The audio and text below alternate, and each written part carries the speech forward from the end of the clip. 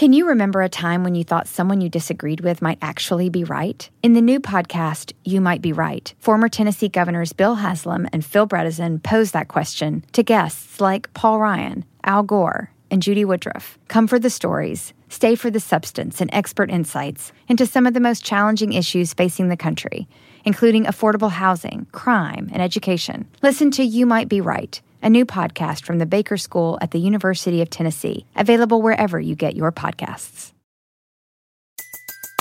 Everybody in your crew identifies as either Big Mac Burger, McNuggets, or McCrispy Sandwich. But you're the Filet-O-Fish Sandwich all day. That crispy fish, that savory tartar sauce, that melty cheese, that pillowy bun. Yeah, you get it. Every time. And if you love the Filet-O-Fish, right now you can catch two of the classics you love for just $6. Limited time only. Price and participation may vary. Cannot be combined with any other offer. Single item at regular price. Ba-da-ba-ba-ba. The Bowery Boys, episode 221, New York, capital city. Hey, it's the Bowery Boys. Hey. Support for the Bowery Boys is provided by our listeners. Join us for as little as $1 a month by visiting patreon.com/Bowery Boys.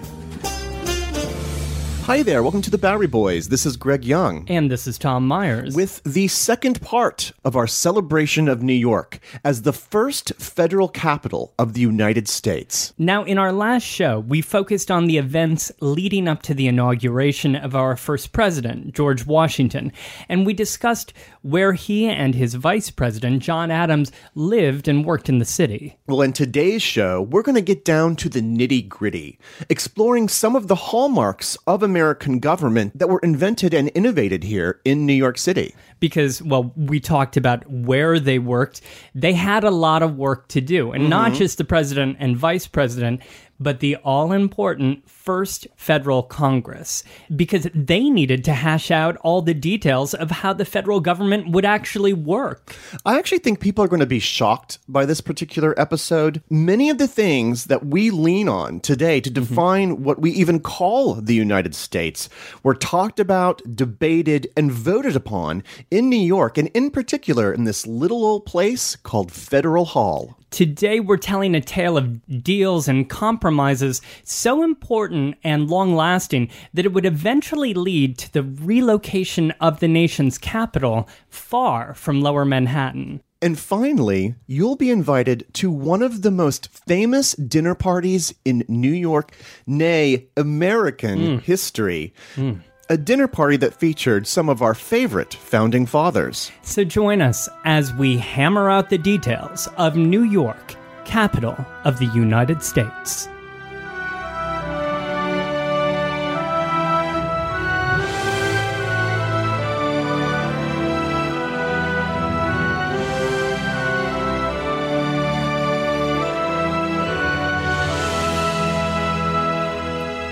Okay, Greg, so just like with the last episode, number 220, on the inauguration of George Washington, we have a lot of territory to cover in today's episode. But before we get started, I was wondering if perhaps you could situate the listener today for this episode.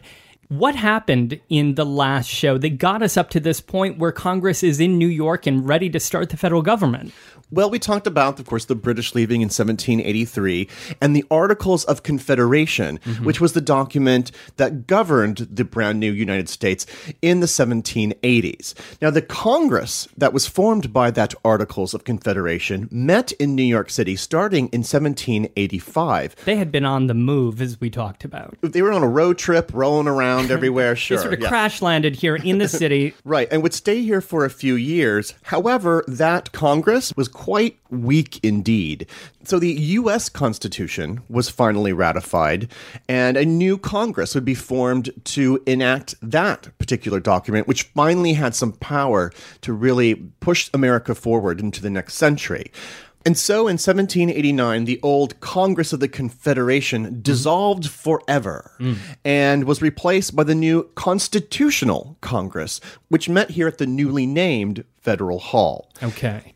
Now, on April 30th, 1789, we had the inauguration of George Washington on the balcony at Federal Hall with pomp and ceremony and the celebration of thousands in the streets. So we have George Washington sworn in, his Vice President John Adams, and we also talked about Washington's residence over on Cherry Street. Right. And Adams living at Richmond Hill in today's sort of far west Soho. Right. But we're going to spend the first half of our show back here on the corner of Wall Street and Broad Street at this old building that had originally been constructed in 1699 for city government. Here it was about to become an incredibly crucial location for the beginnings of the new American government. Right, because now they had a president in office. But there was a lot more to do. They had to, in fact, set up executive departments. They had to hunker down and hash out the rest of the details for an entire other branch of the federal government. Well, but before we dive into all that important stuff, okay. I just need a logistical... Because you see, I'm ready. Yeah, I know. I've got a ream of paper over here. You're bursting with parchments.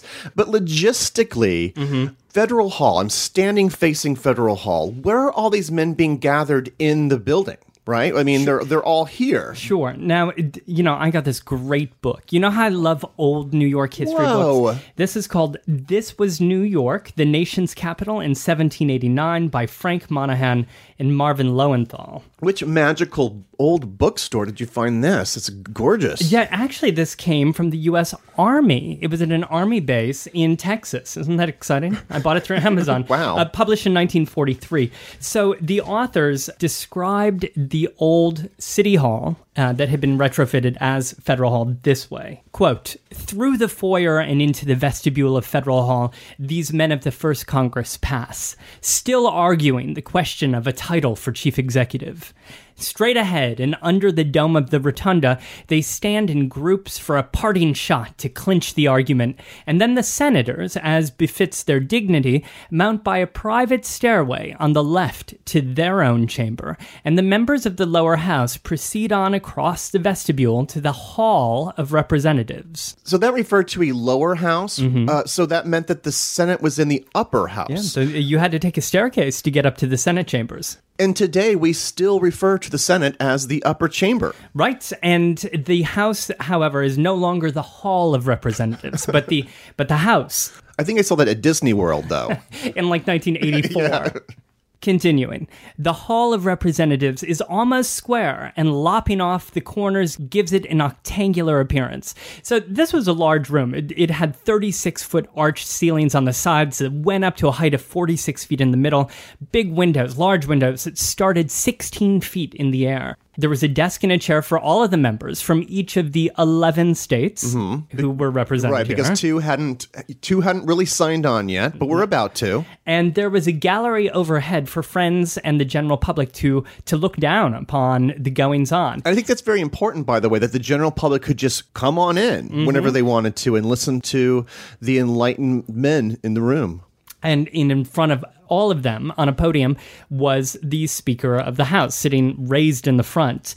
Meanwhile, if you wanted to visit the Senate, you would have to climb the stairs from there. Quote, "Into this room one hesitates to venture. It is not as large as the other, but it is filled at the moment with the smoke of debates, which makes it appear as wide as a battlefield and as dangerous to cross."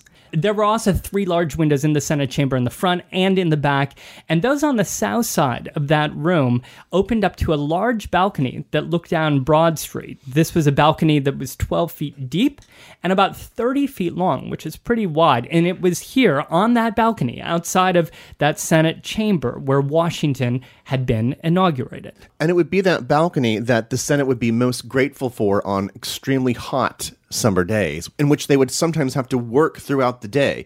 So they would take little breaks on the balcony there. Because there was plenty of hot air in there to let out. So I'm picturing it very vividly in my mind now, and I'm now populating it with all of these men in their ruffles, and they're getting ready to debate. Now, what are some of the things that they tackled in these first days? Well, as we were talking about in the last show, the Constitution established some of the rules for how the federal government would work, but it left a lot up to this first Congress to finally, hash out. Thankfully, this Congress was extremely productive, and they understood that history would judge them based on their ability to act and jumpstart the government. So they were actually able to push through an astonishing amount of legislation. Well, we can't go down bullet point by bullet point, so give me kind of the highlights reel here of what... The highlights reel. Yeah, of what some of the things that they got done, some of the Okay. things they accomplished. So just picture the montage effect. Mm-hmm. Here we go.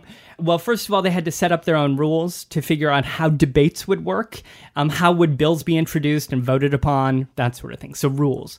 Then they had to create executive departments. James Madison of Virginia moved to create 3 executive departments right away. So starting in July of 1789, they set up the Department of Foreign Affairs, which would be renamed the Department of State. This would be a department that tackled issues like reestablishing trade with Great Britain, which was a prickly little affair after that war we had just had, negotiating land deals with Native Americans, border disputes, and so on. And Thomas Jefferson would be appointed the first secretary of the Department of State. Well, interestingly enough, though, he's not even in town yet. He's in France. That's right. He wouldn't start until March of 1790. John Jay would fill in for him while he was gone. Then in August of 1789, the Department of War was set up, with Henry Knox as its first secretary. And the following month, Congress would establish an army of 1,000 men for the Department of War. That September as well, the Department of the Treasury would be set up. And of course, Alexander Hamilton would be appointed to be its first secretary. And this department would be tasked with figuring out how the government could raise revenues, pay off war debts, set up banks, etc. This Congress is they're already job creators here. Job creators, or at least revenue creators, because they did pass the Tariff Bill of 1789, which permitted Congress to impose duties on goods, wares, and merchandise.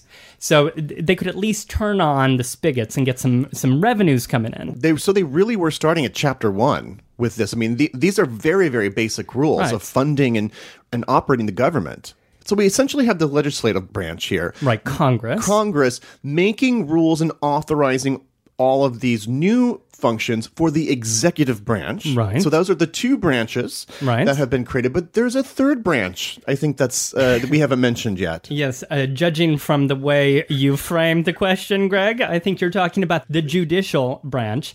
To set up this branch, Congress passed the Judiciary Act of 1789, and this basically established the judicial system that we still have in place today. It was really tricky to work out all these details because it led to a huge battle between states' rights and the laws that had been passed in states and federal laws and federal courts. The Constitution had been deliberately vague about all these details because they knew that if they had to hammer out all those details during the Constitutional Convention, they'd never get anywhere and the thing would never be passed. Right. They essentially just kicked the can down the street until a further time in which they could talk about it, which was right now. Right, with the Judiciary Act of 1789. And Washington nominated Edmund Randolph of Virginia as his first Attorney General. Attorney General. So Right. what about the Supreme Court? Well, that would be set up as well, and John Jay would serve as the first Chief Justice of the Supreme Court once he was done filling in, of course, for Thomas Jefferson. Sure. Now, interestingly, the 3 authors of the Federalist Papers, which essentially were the blog posts, if you will, the guidebook for creating the Constitution. God, how the mighty have fallen. You just really denigrated them. But go on. Well, anyway, but it's James Madison who was there in Right. the legislature guiding it, as you'll see in very important ways in a few minutes. Alexander Hamilton, who's now the head of the Department of Treasury, and now John Jay. So Right. those are the 3 authors, and here they are installed in government. Well, and Washington then had a cabinet. You know, the 4 men who comprised the president's first cabinet were Jefferson at State, Yeah. Hamilton at Treasury, Knox at War, and Randolph as Attorney General. So this seems like it's all going pretty well. Very, very productive without issues. Were Very there much any so. stumbling blocks in these early months? Yeah, well, yes, there were a few really contentious issues that, as you mentioned, had been punted along for years by the Confederation Congress and that now needed to be addressed. two in particular that we're going to talk about. Item number one, Greg, what to do about all the private and public debts that were incurred by the revolution, by this war that had just been won. A lot of money was lost in the fighting, by private citizens, but also by the local governments and by the state governments. Who would pay for this? Who would repay them? Would the federal government take on these debts and help people out here? So that was item one. Number two, where would this capital's permanent home be located? We mentioned this a little bit in the last episode, that there was this tension as the government was drifting around on the road and sort of settling in New York. Would it stay in New York? The Federalists wanted it to stay in New York, but a lot of people did not want it to stay in New York. But if I recall from the little excerpt that you read a few minutes ago, it started off with something about a debate about salutations, right? About what to call the president. Right. This was a cause of much consternation for Vice President John Adams, who wanted to be proper in the way that he addressed George Washington. He was a man of protocol. He wanted to do things the right way. He'd been at the great courts of Europe. And on top of that, he was even confused about who he was supposed to be when and if Washington visited the Senate. Because when Adams was in front of the Senate, he was the president of the Senate. So what would happen when the president visited the Senate? What was Adams supposed to do? He didn't know. Nobody had ever tackled that issue before. And after much debate, hemming and hawing, in May of 1789, the Senate passed a resolution. They finally settled on wording for what title to bestow upon George Washington. Which was? Quote, His Highness the President, Protector of the Liberties of the United States. That doesn't really roll off the tongue. His Highness? His Highness is only a quarter of it. Well, we didn't stick with that. No. That was passed by the Senate, but the House did not agree because they were not, unlike those highfalutin senators, the House members. Upper chamber. Right, the upper chamber. the House was not in favor of these kinds of titles. And so they finally resolved to call him, quote, President of the United States, without addition of title. And thus settled on a name, the executive branch set up, the judicial branch set up, we could finally move forward with governing. Except that... Uh-oh. Well, so these orders of business were a way of creating procedures, right, to roll forward. But in fact, their most important order of business, I would say, was to actually revise the Constitution. So as I said earlier, they kicked the can down the alley, to resolve these things at this point. But one of the most important things that they did not resolve at that Constitutional Convention was one of the most important components of the Constitution that we all know and love, and that is the creation of a Bill of Rights. Essentially defining the relationship between the citizen and the government. Right. So why would these individual rights not have been included in that original document, the Constitution? Yeah, well, interestingly, many people didn't want them for a reason that I found kind of logical, I think. For if you had an outline of rights enshrined into this document, it meant things that were not in there were then not naturally ascribed rights. If you had some rights in there, did it mean that the ones that weren't in there, were those not also backed by the Constitution? Well, as we know, that's a very good question, and it's something that people make careers out of debating today, Right. the scope of this document. So the Constitution was ratified without a Bill of Rights. Okay. And James Madison, in fact, wasn't even into this at first either. But by 1789, you had all of these different state governments chiming in, and they wanted to make all sorts of different changes. On top of it, all of those state governments had their own constitutions, and some of them did have bills of rights, which many wanted to be applied on the larger scale to the federal government. Wow, so on top of all of these other things that they were doing, they had to debate whether or not to attach a Bill of Rights to the federal Constitution. Yeah, and what that would be, in fact, what would it be comprised of. So perhaps one of the most sacred and even controversial parts of the Constitution would be officially debated in the summer of 1789 here at Federal Hall. Now, as I'm about to describe this and some of their debates that they're having, picture the following. Like, this is the scenario. You had dozens of men here in Federal Hall, but it's a very, very hot summer. It was debated from July into September, all crammed into Federal Hall on some of the hottest days of the year. All of the men rapidly fanning themselves at their little desks, many of them falling asleep, half paying attention, while you had someone like James Madison at the podium in front being really passionate and face red, sweating everywhere, steaming the room, the windows steaming. A Mr. Softy truck playing on the corner. Of course, interrupting James Madison as he's like emphatically trying to sell people on an amendment. Well, Mr. Softy was not in the picture on June 8th, 1789, when Madison presented the amendments for discussion. Now, if you're interested in checking out the original amendments and the original minutes of these particular meetings, the Library of Congress has all of them, all of the endless debates that you can look at the actual documents themselves. One of the things that really strikes me about the initial debate here is that things that they considered very, very important aren't exactly the things that would occupy our attention today. And in addition, some members of Congress didn't even find any of this of value. A representative from New Hampshire called the amendments, quote, a mere mosquito bite. They went to secure rights that were never in danger. Unquote. So you had differing views of what they were even doing in the room. So again, here's this tension about whether or not these rights needed to be explicitly even spelled out. What were some of these rights or these amendments that they were even discussing? Well, as just one example, let's start at the start with the First Amendment. Our First Amendment, which we have today, and the final wording goes a little something like this. Congress shall make no law respecting an abridgment of religion or prohibiting the free exercise thereof, or abridging the freedom of speech or of the press, or the right of the people peaceably to assemble and to petition the government for a redress of grievances. Right, so those are the words that we know as the final draft, what was approved as the First Amendment. Right. Giving us the freedom of religion and press and assembly, etc. Those words are so parsed today by thousands and thousands of lawyers over the past decades, right? Now, when James Madison put forth this amendment, and he was the one that was sort of spearheading this whole thing and putting these out for discussion and for voting and for debate, this is really very similar to what he actually proposed to them.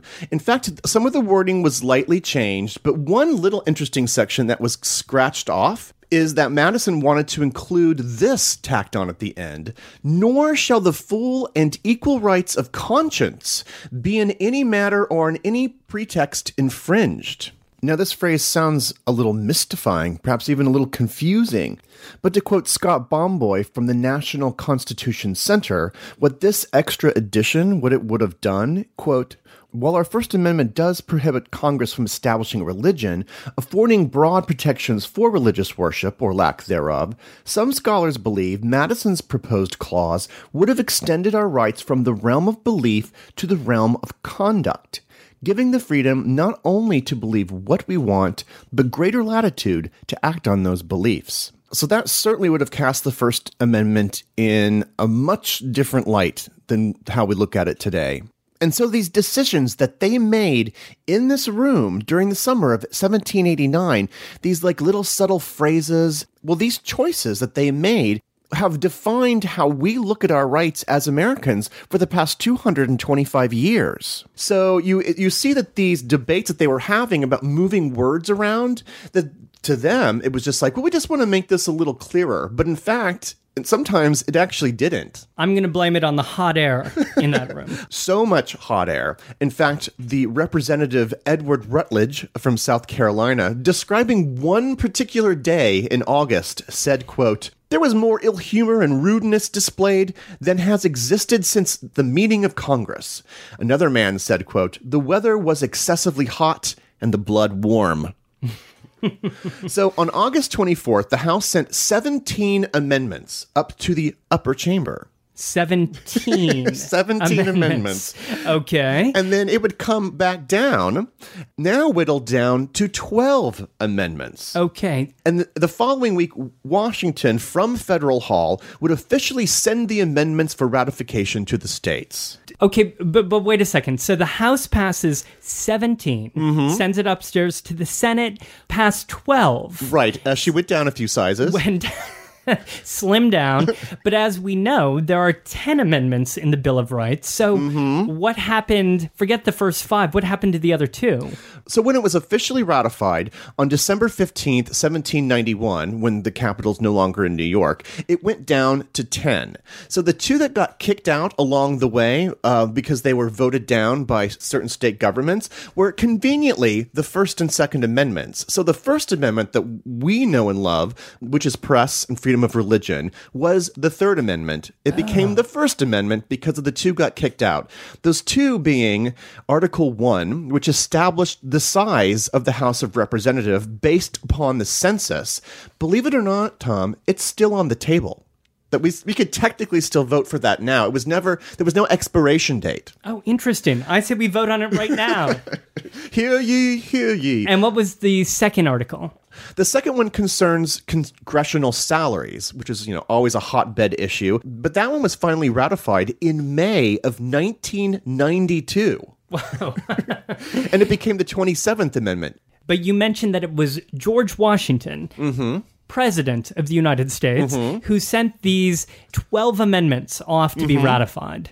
Well, now, Washington was also at the center of another long-held tradition in American government that would happen just a few months later on a cold day, not a hot day. And that would be on January 8th, 1790, he would rise to give the very first State of the Union address. It would be 1,089 words, straight to the point, and the shortest one in history. And believe me, we've all heard a lot of long-winded State of the Union addresses, haven't we, in our lives? Complete with special surprise guests. Yes, it's true. By this time, by the new year, 1790, that presidential mansion that he lived at, on Cherry Street, yeah. Well, it was completely unacceptable, as we know, from Ms. McIvers and her plumage. It was way too small for all official functions. So on February 23rd, 1790, Washington and his household moved to a bigger house near Bowling Green at 39 Broadway. It had a much more breathtaking view of the harbor with glass doors and an enclosed patio, and there was even a little wharf, a private wharf that they could use. Wow, it sounds much fancier. It was, yes, very fancy. It was a huge house. In fact, it was owned by a merchant named Alexander Macomb, who he and his family still lived in one half of the house.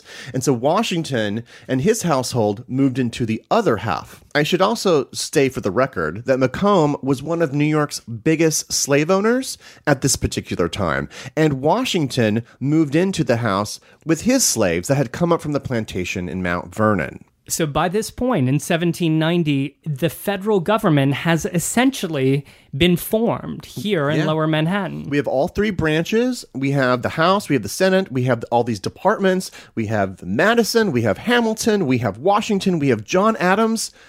But there was one missing piece to this American puzzle, and his name, Thomas Jefferson. He gallivants into the city in the spring of 1790, and with him, he'll bring the government's eviction notice from New York. We'll talk about him and New York's final days as the capital of the United States after this.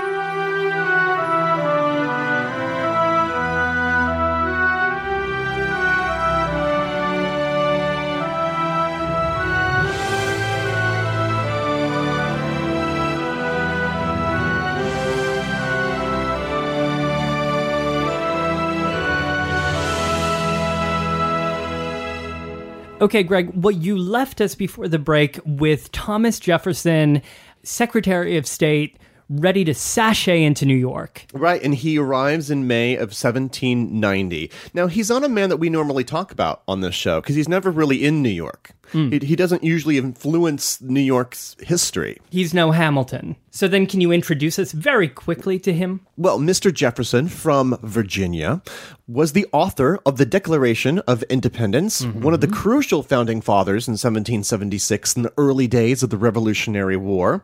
He then became the foreign minister to France for several years, and this actually influenced his thinking about how America should be formed. So like our ambassador to France when we were under this other Confederation Congress. And by the way, I should note that his own writings and philosophies then influenced those people in France.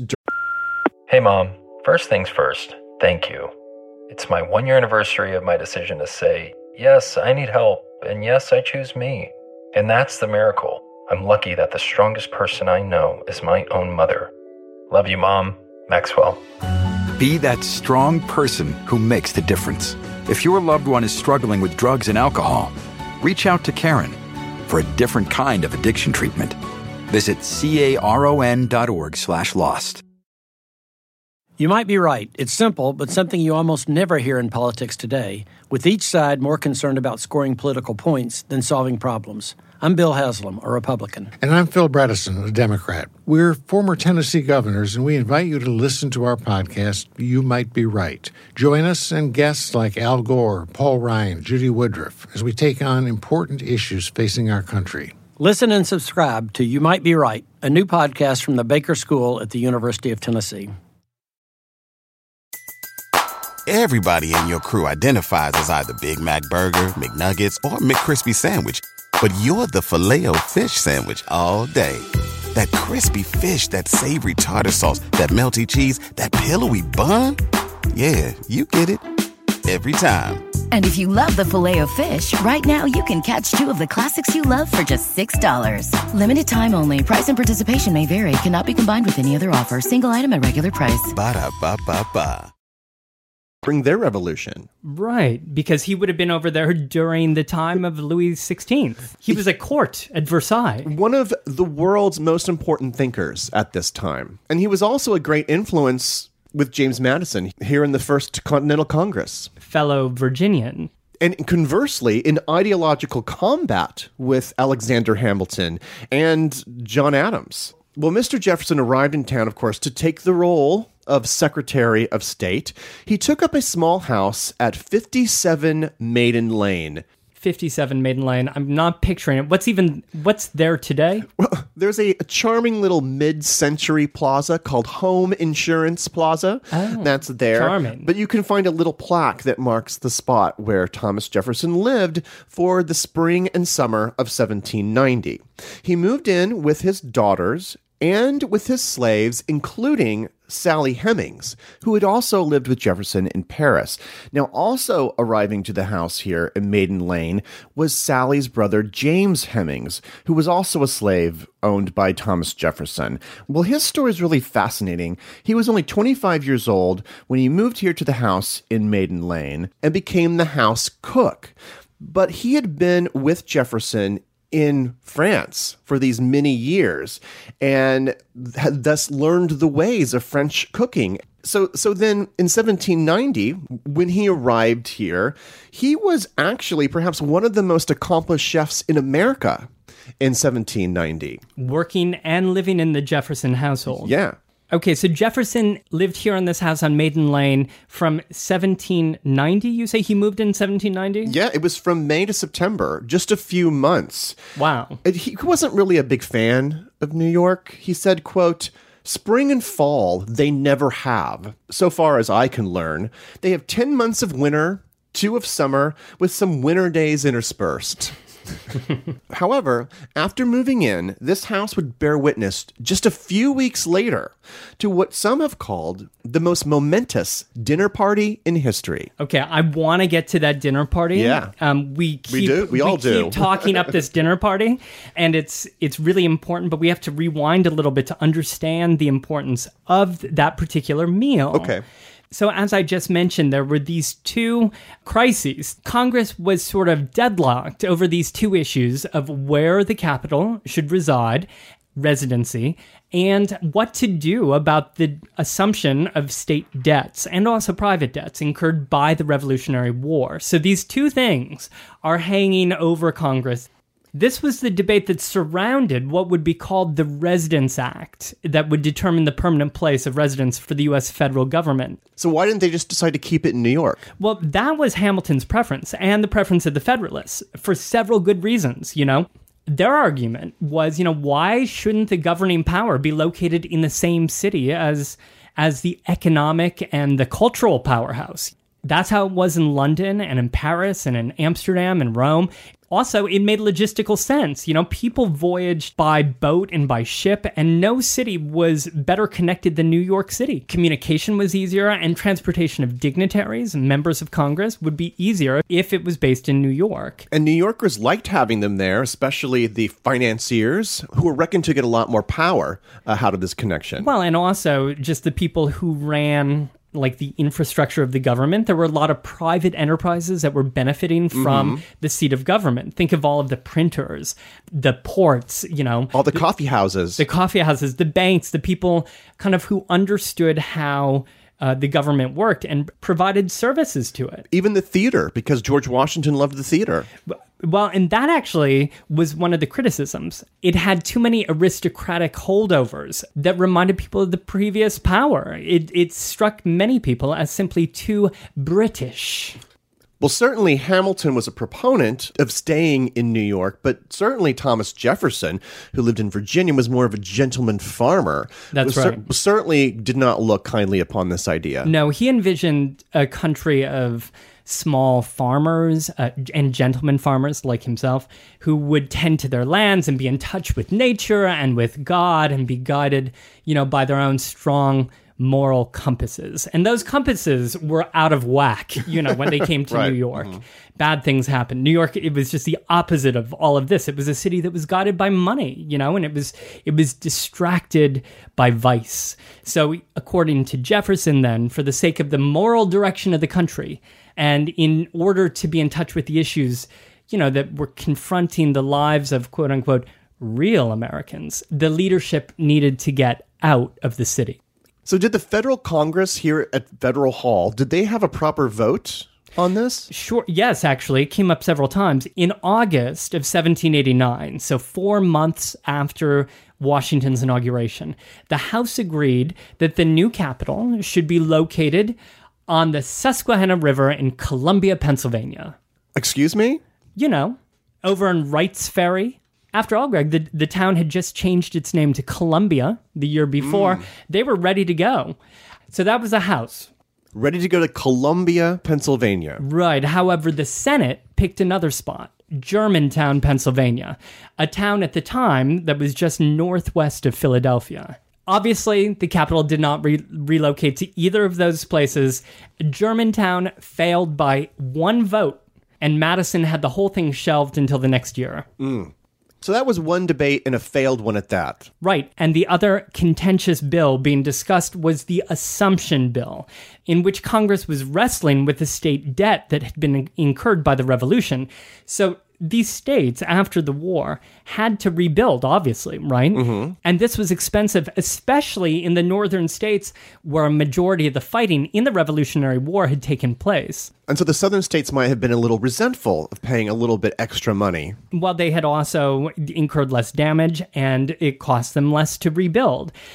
But backers of a strong federal government, including Alexander Hamilton, wanted the federal government to assume the state's debts, right? This would help the states out because it would wipe the debts off the state bill. But it would also, at the same time, make the states indebted to the government. And along the way, it would help establish the public credit of the U.S. government. But as you mentioned, the South didn't think this was fair. And James Madison, representing Virginia, which was a state that had already paid off half of its war debts, and Jefferson, also from Virginia, they were entirely against this, because it seemed lopsided. So Hamilton here is really hot for this idea, but what's he going to do with the debt? Right. Well, Hamilton had a rather revolutionary idea. Instead of just paying off the debt in whole, he, as director of the Treasury, could maintain the debt instead. They could raise enough revenues to just pay the interest on the debt instead of paying down the debt. And this would, among other things, establish a strong credit for the country and strengthen the Union. And so how does a national debt make the country stronger? Well, think of all of the people who loan their money to the federal government, right? They would be getting a nice return for their loan because the government would be paying them interest on their loan. But they would also become cheerleaders for this new federal government, supporters of this new government, because they were suddenly invested in the government and they wanted the government to succeed. So Hamilton understood that by just paying them back, interest on their loans, he could create this whole world of investors in the government who wanted this new fledgling government to succeed, thus establishing the credit of the new nation. So both of these matters would come to a head at Jefferson's home here on Maiden Lane on June 20th, 1790. This is the stuff. This is the legendary stuff. This is of lore. People have been talking about this night. And you'll see this in basically every history book about New York. Sometimes dubious retellings, romanticized accounts.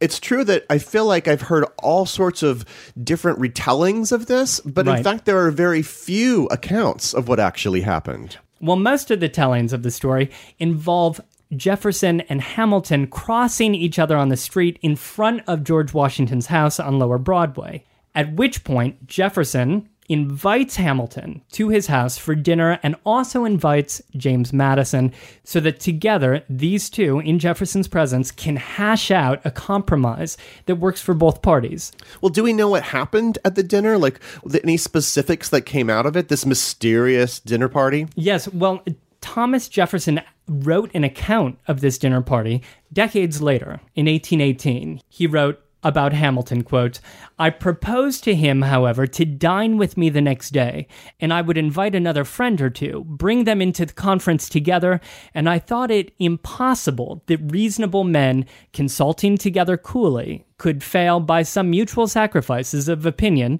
to form a compromise which was to save the Union. It was finally agreed that whatever importance had been attached to the rejection of this proposition, the preservation of the Union and of concord among the states was more important."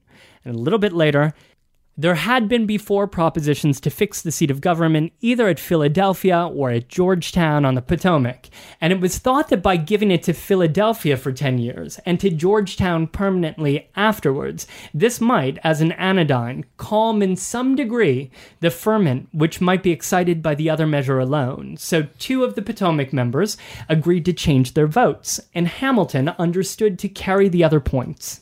So that is Jefferson's account of his dinner party. And really, we'll have to just go with this account because no one else was in the room where it happened.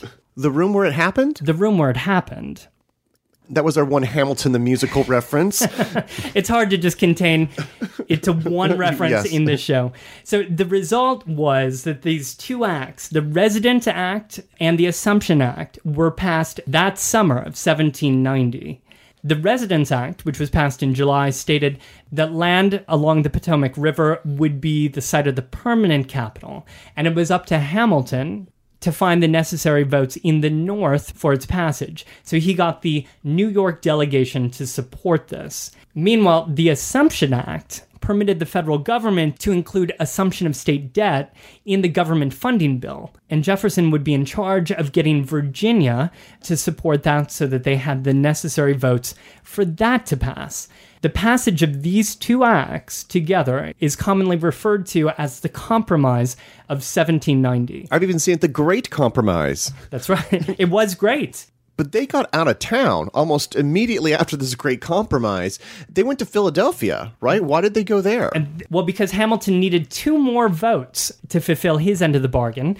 And so he negotiated with Pennsylvania to vote for the act, and in such moved the capital for the period of 10 years back down to Philadelphia, during which time the nation's new capital could be constructed. Well, New Yorkers must not have been very pleased, and of course they even held it against people from Pennsylvania for many years afterwards. But, Hamilton took a more rational approach. I think, he thought that the Assumption Act and the credit of the United States were actually more important than whatever city this capital was going to be based in. Because really, without this credit, the government could fail entirely. So he found it more important to move the capital if that would mean the ultimate success of the United States. Well, in the long run and in the bigger picture, that was the right decision. Another one of our favorite books, Gotham, sums it up into one nice little sentence. No longer the capital city. Its destiny was to be the city of capital. So the federal government got out of there fairly quickly, and by the new congressional session in December of 1790, they were in Philadelphia in Congress Hall, which is the building right next to Independence Hall. When you visit that grand campus of all the famous historic structures with the Liberty Bell and the Constitutional Center. And unlike Federal Hall in New York City, Congress Hall is still around. In fact, Federal Hall would not last very much longer. It would be torn down in 1812. Maybe that sounds absurd, tearing down such an important building, but keep in mind it was constructed in 1699 from elements of the actual wall for which Wall Street is named. So it's really, really old. 3 decades later, in 1842, would be the current structure, which was built as the U.S. Customs House, and in 1855 took on a new responsibility as the U.S. Sub-Treasury Building. So today's building, Federal Hall National Monument, was constructed in 1842. 1842, right. So many decades after the events of our story today. But if you go to Federal Hall today, it essentially serves as a de facto museum and tribute to these days of New York as the capital city. And if it's not on tour someplace, you can even see the very Bible that was used for Washington's inauguration. Right. It's usually home there at Federal Hall.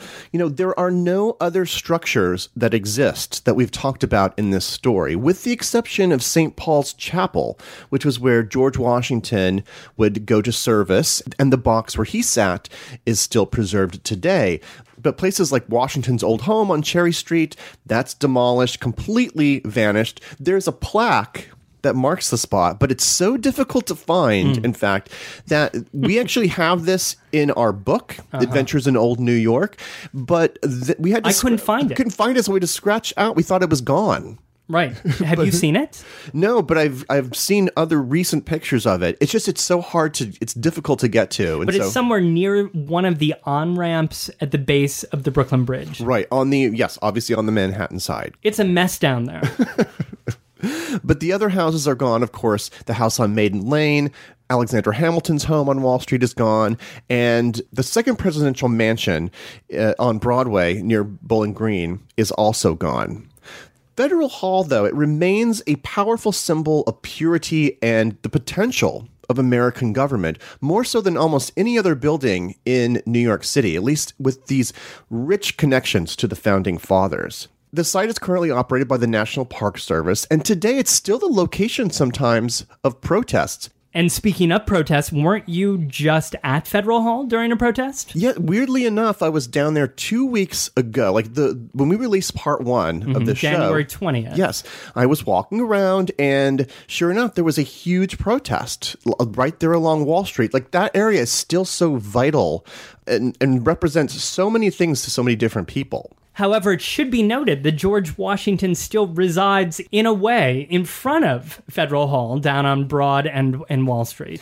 Down there with hundreds of tourists taking his photograph. This, of course, is a gigantic statue that was unveiled here in 1883, sculpted, Tom, by John Quincy Adams Ward. No relation to Washington's VP, John Adams, or Adams' son, the future president, John Quincy Adams. But it was on this spot, and this remains a focal point for this story, for the olden days when New York was the capital of the United States. For some interesting images pertaining to the show, please visit our blog, BoweryBoysHistory.com. For more on this fascinating story, you can also join us on Facebook, on Twitter, and on Instagram. And Tom, I just realized I didn't even mention the fact that the Bowery Boys spin-off podcast, The First, is a tie-in into this show. That's right. It is about the invention of the electric chair and concerns some of the interpretations of the Eighth Amendment and the so-called, quote, cruel and unusual punishment. You can find Greg's spin-off show, The First, the same place you found this podcast. Just search for The First Podcast.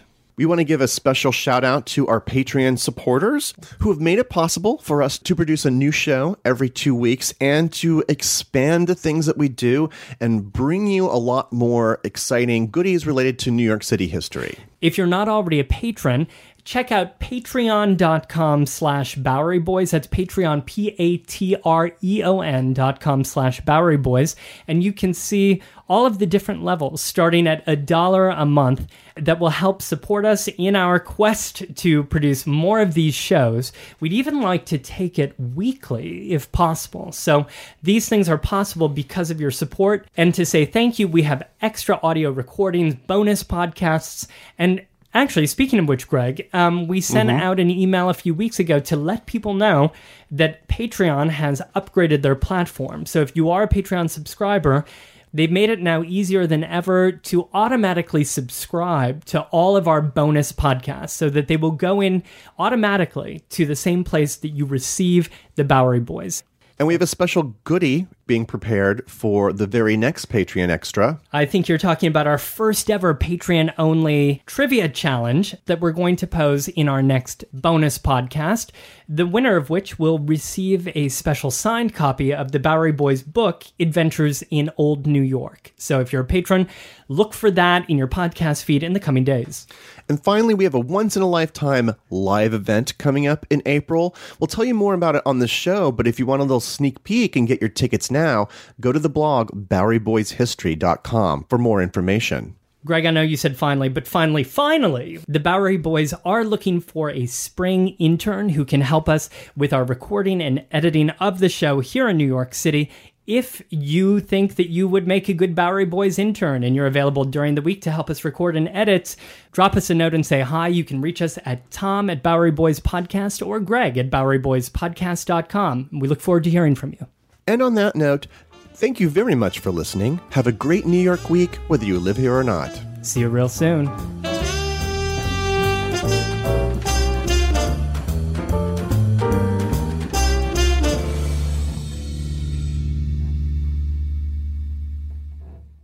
You might be right. It's simple, but something you almost never hear in politics today, with each side more concerned about scoring political points than solving problems. I'm Bill Haslam, a Republican. And I'm Phil Bredesen, a Democrat. We're former Tennessee governors, and we invite you to listen to our podcast, You Might Be Right. Join us and guests like Al Gore, Paul Ryan, Judy Woodruff, as we take on important issues facing our country. Listen and subscribe to You Might Be Right, a new podcast from the Baker School at the University of Tennessee.